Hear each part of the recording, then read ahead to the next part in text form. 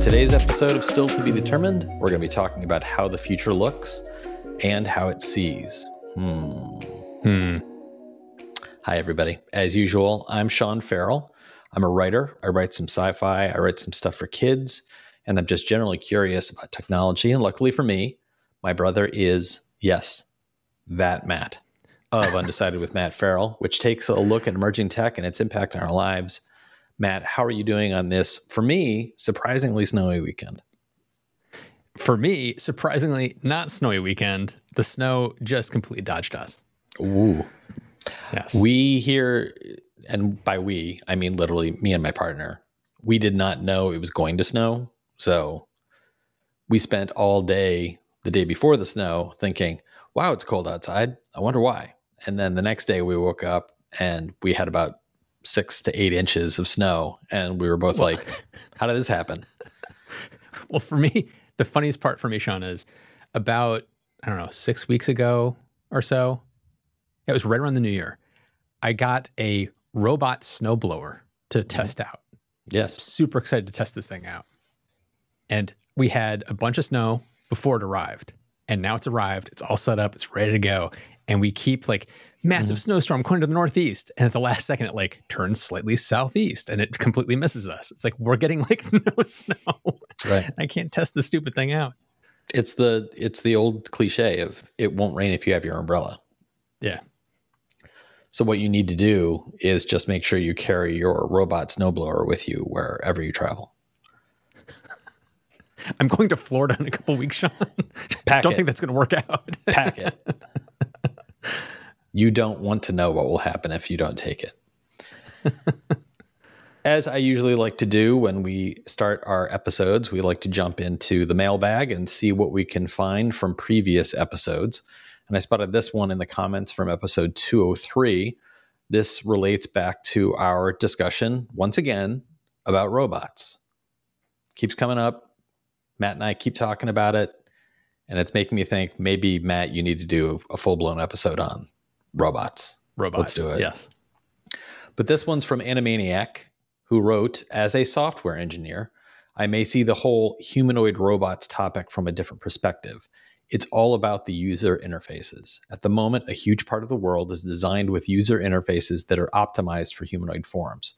So we either change those interfaces, like we already do in many cases, allowing digital interfaces for smart homes, or we design the middleman as literally that, an artificial man. It is well prepared to interact with all the interfaces that are designed for human use, from using light switches to ironing clothes. It is also well prepared to interact with with us, as we also have interfaces to interact with other humanoid actors, be it physical or psychological. I really liked this comment. Thank you, Animaniac, for that. That is a really interesting insight into what is driving this, because from my perspective, there's always that missing link of if this isn't the fastest solution to telling a thing, get me a cup of coffee, why build a humanoid thing? And that's the perfect solution to that question. So thank you for that. As a shout out to anybody that's listening or watching this, if anybody knows anybody inside of Boston Dynamics or inside of Tesla, I would love to be able to get a little tour behind the scenes of what they're doing. I've been trying to get to Boston Dynamics for a while now, and it's really hard to get in there. I can imagine. If for no other reason than they are building robots that look like it will just drop kick you over the building. It just those robots. Yeah, that's a whole other ball game. That robot's not getting you a cup of coffee. No. That robot is storming the building.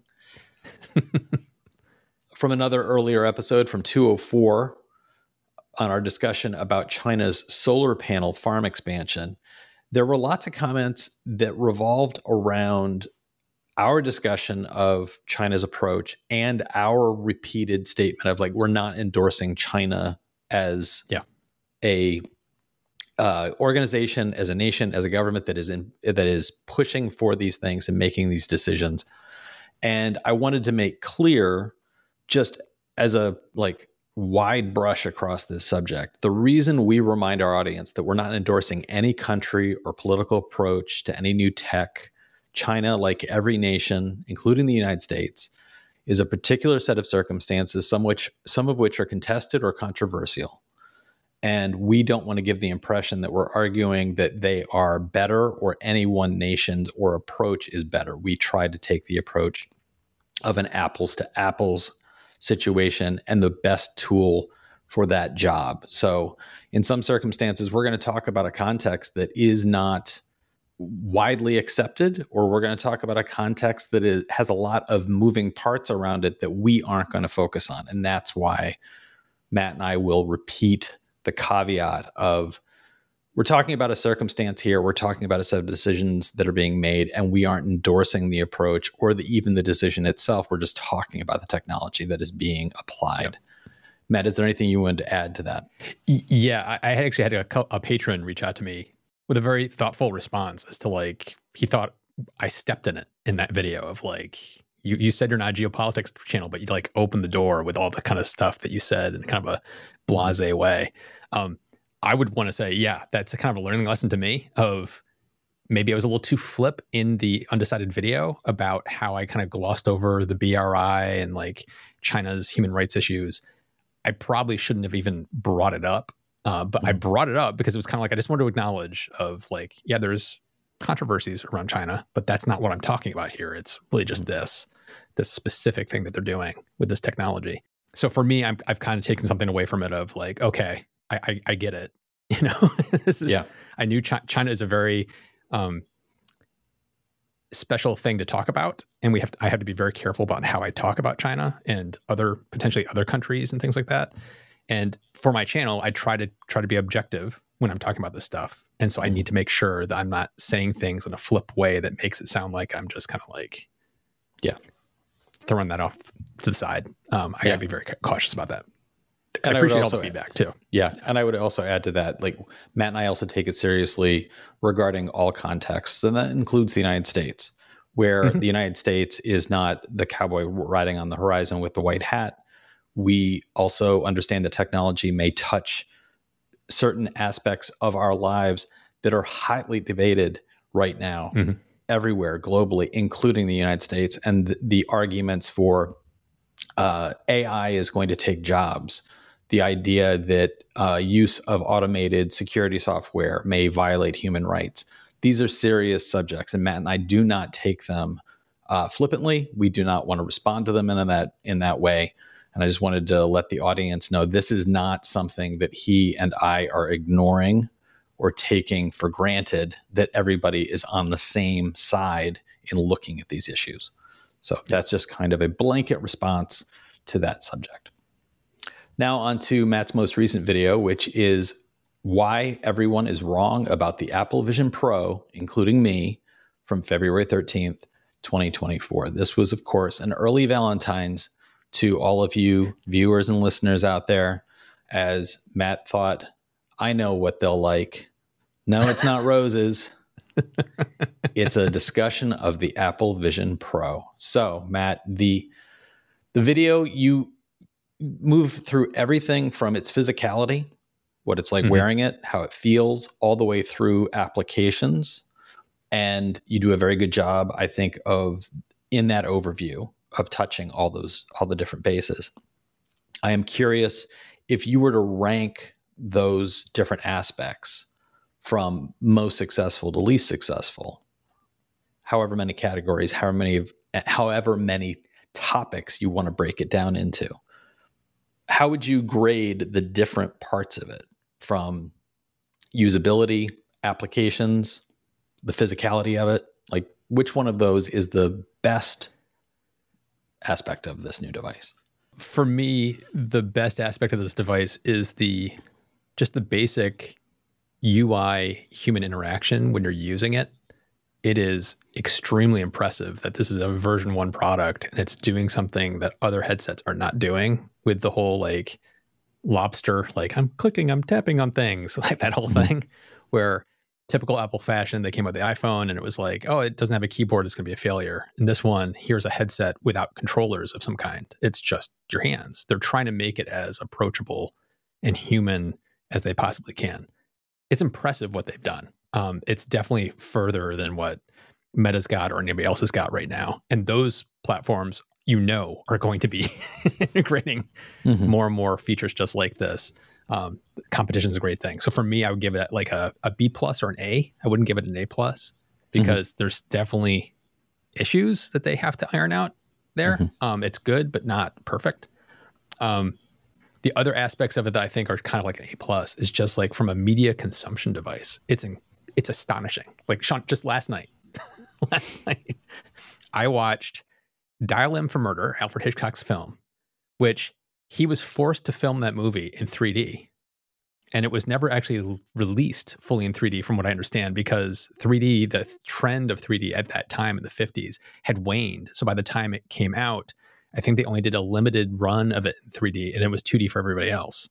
And then it's never been accessible for us to see the way it was originally filmed until it was like released on Blu-ray a few years ago, where they put out the 3D version, which who has 3D TVs anymore? So still couldn't see it. And now it's on the Apple TV Plus. I purchased it for like $10 and watched it last night. And it was like amazing. It was really cool to see a movie from the 50s shot in actual 3D. Like it was beautiful. It added some wonderful texture to the movie that I had not experienced before. So it's like, for me, the media consumption aspect of this, watching TVs and movies in it is just, it's amazing. So for me, that's like an A plus. The other stuff is where it starts to fall down right now, because it's so early days. The App Store doesn't have a ton of apps in it. There's not what you might call a killer app. There aren't any killer apps available quite yet. So for that's kind of where it's like, you can tell that this is a 1.0 product, and it's going to take a while for the ecosystem to build out and more apps to show up and more use cases start to fill out. So that's kind of where it kind of falls down in the short term. So would you say that's a passing grade, a failing grade, or an incomplete? Oh, like on the App Store stuff, I would say it's incomplete. Like it's too early to judge. You can't judge it now. Right. It would be like judging when they launched the App Store for the iPhone.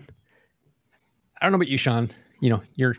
I said this before, you're not a Luddite, but you're also on the cutting edge. Right. As soon as the App Store was available, I remember vividly, it was such an exciting time because it was like, I was checking the App Store, no joke, every day. Like what new apps are in the new list? What new apps are in the new list? Trying to see what people were coming out with and what kind of exciting new interaction schemes where people were discovering for this platform. And it was like, for me as a user interface designer, I was like eating it up. It was like candy. I was like, just couldn't stop consuming every day, checking what's new. I'm doing the same thing with this. Like every day I'm popping in there. Okay, what's in the new column of the App Store? Oh, let me download that and check it out. Oh, that's interesting. That's a new thing I didn't think of somebody doing. So it's really kind of cool and fun. But because it's so early days, you can't grade it yet. It's like we have to give it 6 months or a year to see what the indie developers come out with. And then in year 2 and year 3 is when the big developers hopefully will really start to come out with stuff. And like at that point, we can really start to give it a grade. So I would give it incomplete on that. I'm laughing to myself about the idea of that sort of focus on what's new in the development of new tech. It moves so quickly now that you literally can be, this product is new on the market, and over a period of weeks and months, you literally see the new technology sprinkling into the store connected to that, and thinking, what would it have looked like if people had been like that with like the Model T?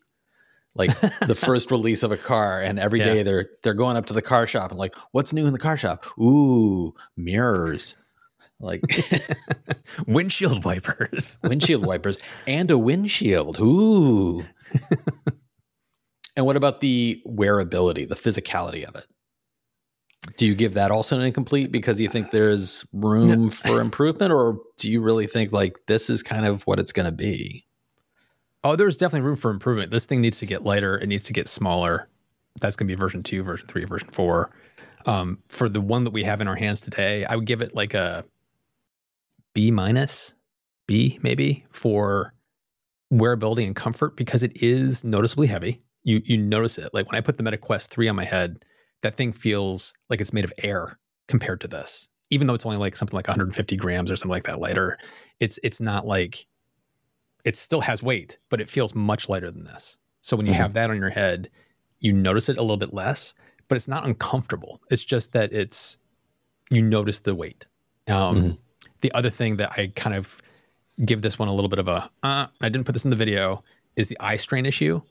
I've noticed with this, if it's sitting in a slightly different position than it normally sits in, I'll start getting eye strain. Or these have to the lenses have to adjust for your pupillary distance. And if the pupillary distance is just a little bit off, you'll get eye strain. I've noticed that on other headsets too. And other headsets sometimes have like a little dial that you have to manually dial it in. This one's automatic. So I've noticed that sometimes I have to go into the settings, do the automatic adjustment feature, lock it in, and that solves the problem. So there are times like when I was watching Dial M for Murder, halfway in, I was kind of like, ooh, I'm getting a little bit of a headache. And then I just did the readjustment and I adjusted it back on my face where it felt more like where it normally sits. And then there was no problem after that. So it's like stuff like that really needs to get kind of like better because there's going to be lots of people that put it on and don't know to try those things out. And they may just be, oh, this is garbage. It's giving me a headache. Take it off. Yeah. So they have to get better about that. Do you think it would be worth when you get it on and have it in the spot where you're like, this is the sweet spot, take a black magic marker and just outline just trace on your face and trace it yes. so that you get it. And then next time you don't have to think about it. You just need to line it up with that. Get it tattooed. Get it tattooed. There you go. Yeah. That's what this channel is all about. Solutions. That's right. There were some comments on this video that caught my eye, including this one from Jason Bryant, who wrote in to say, you know the cliche of kids in the car asking, are we there yet? Are we there yet? Imagine the opposite. Every 5 minutes, the dad says, okay, we're here. And the kids say, Dad, the sign says we're 200 miles from Disneyland, over and over again without ever quite reaching Disneyland. This is what VR has been in my entire life. Incremental improvements accompanied by press releases declaring revolutionary advancements and never quite getting there. So do you think this is actually now, as you say in the video, we might be in the future and not quite recognize it as such? Is this the product or is this now the entry of this kind of product that marks a change in what it would mean to use a computer? Kind of like it's going to sound like a cop out, but it sounds like it's kind of like what I said in the video. I kept saying it's all a matter of perspective. It really does come down to what you are trying to solve by using this kind of device. And this is I think we're right now, and I'm counting the MetaQuest 3 in this. So it's not just about the Vision Pro.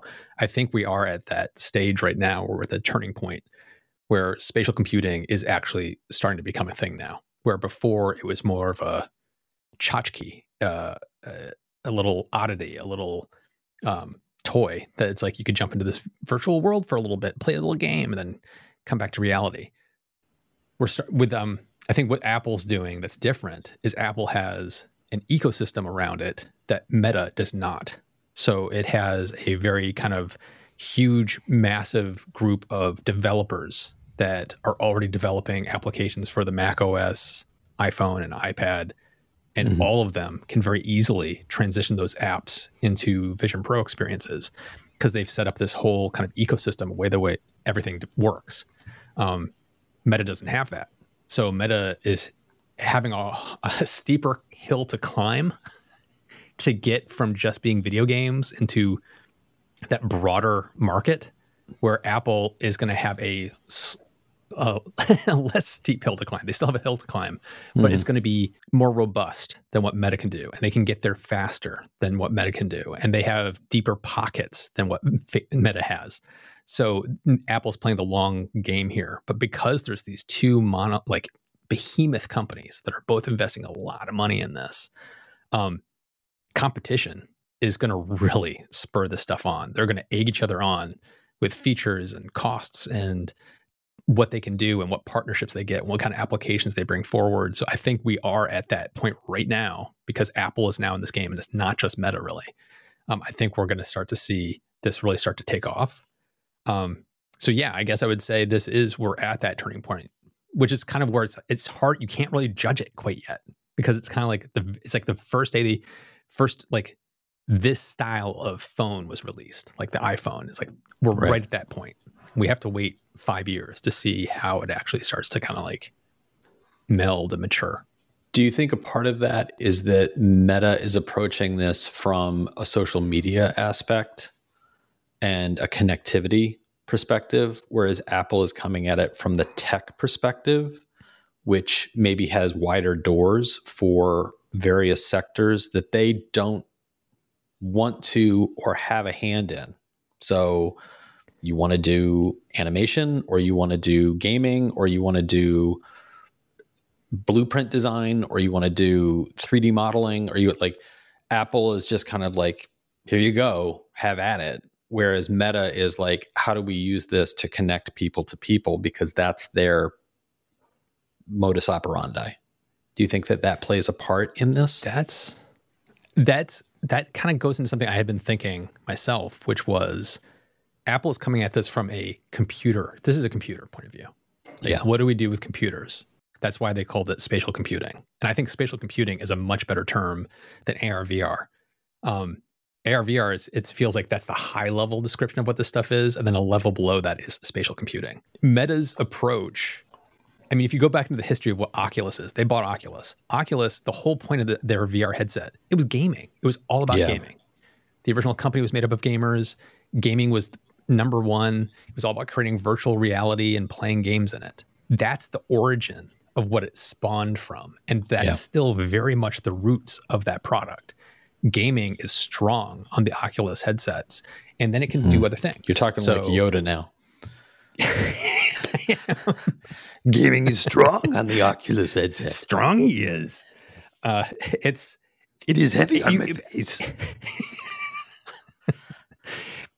I guess what I'm saying is you can see the roots of where it came from. Yeah. It's very much a gaming first that can do other stuff. It's like the Xbox console or the PlayStation. They don't just do video games anymore. You can watch YouTube and buy movies and listen to music. And there's all these other things it can really kind of do. It's the same thing with the Oculus, is that it can do screen sharing off your computer with some hoops you have to jump through. It can do other things. It can do hand tracking in a very kind of weird, clunky way, but it can do it. So it's like, it's kind of doing the same things, but it's kind of trying to still bust out of its origins, where Apple is coming at it from the other way, where it's a computer. How do people use computers? What kind of things do they want to do with computers? And then use the developer community to lean into that. And then, oh, by the way, you can also play video games. Like right now on the Vision Pro, there is no virtual reality game you can play on it right now. None. Right. And I find that fascinating. And that just kind of shows you they're coming at it the same problem. They're coming at it from two different directions, and they're going to collide in the middle at some point. But it's just two different, very different tacks. And I think Apple's tact is more broadly appealing than the gaming first tact. So I think that's why I was saying Meta is going to have a steeper hill to climb, because they have to bust out of that. They don't have the whole screen sharing with the Vision Pro with your Mac. That can be done, but I'm telling people that kept saying this to me in the comments, it's not the same thing. It's not the same thing. It's very, very different in how you get it set up and what you can actually do when you're in it. But it is possible to do that. But because they don't own Windows, because they don't own the operating system, it's not baked into the OSs that you can just do this stuff seamlessly and it works in a very integrated way. It's a series of boxes that they're having to create tethers between, where on Apple's side, it's all just kind of one big mishmash together. It's really fascinating about the two different approaches they're taking. And that's why Meta is going to struggle a little bit as they try to branch out. That's why I referred to it as like, how wide open are the doors? And it just feels like Apple sounds like they're like opening the doors and saying, good luck, like come on in and play in here. Whereas Meta famously had their PR stunt blow up in their face, where it was like, your avatars have legs now, and demonstrating how the legs can move and like as you jump around and move around. And then it turned out that was all artificial animation that had been put in on top of a VR display. So it was faked. They faked the legs so that they could tell you that you have legs now. And when you pull back from that, not only did that blow up in their face, but I was left in that entire discussion. I was standing on the side saying, like, why are the legs even important? Why is that the selling feature? Why is you in a virtual environment having legs the thing that's supposed to make me want to go in and be there? And it feels like what you've been describing. They're roots run deep into gaming, and the avatar and your virtual reality, your virtual self in this virtual world, it's almost like they don't realize they can't escape that thinking. Like, it's so baked in at this point. Whereas Apple, the ad for Apple doesn't even say, look, you can pretend you're on this gorgeous beach. It's literally people sitting down and typing letters. So very different approach. But last week, I think it was last week, Zuckerberg came out with a post. I think it was on Instagram. It was basically a video of him.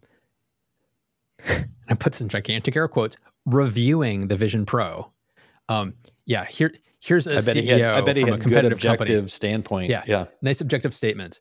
He did bring up some really good points in his feedback, but his video was essentially him coming out and saying, "Congratulations, Apple, come to the party." But he was clearly being very defensive because there's a lot of hype around this right now, and he was basically saying, "Me too." Like, the video quality may be excellent on the Vision Pro, but it has a lot of blurring. We don't have that on the Meta Quest. Like, there's so many things about the Meta Quest 3 that are great, that are way better than the Vision Pro, and he's not wrong. There are aspects of the Quest that is better than the Vision Pro, but his whole video came across to me as extremely defensive, and I thought it was a mistake for him to make that video. I think all he had to do, he could have dunked on Apple every single day, just with advertisements that are Vision Pro, $3,500, Quest 3, 7 times less. You know what I mean? It's like he could just hammer that, because if you think about it, Meta is the 800-pound gorilla in this space. They're the big dog. And so when he was being very defensive and hitting on the Vision Pro, he's basically punching down. He really is punching down. And it's like, if he's the leader, he should act like the leader and just not even respond to it. And just be like, hey man, welcome to the party. We could get 7 quests. You get 7 quests for the cost of that one thing. Which one are you going to buy? It's like, that's all he had to do. But the fact he came out being very defensive, I think it was just a big marketing mistake. And they keep making those mistakes, like with the legs and all that kind of stuff. I don't think they quite get it.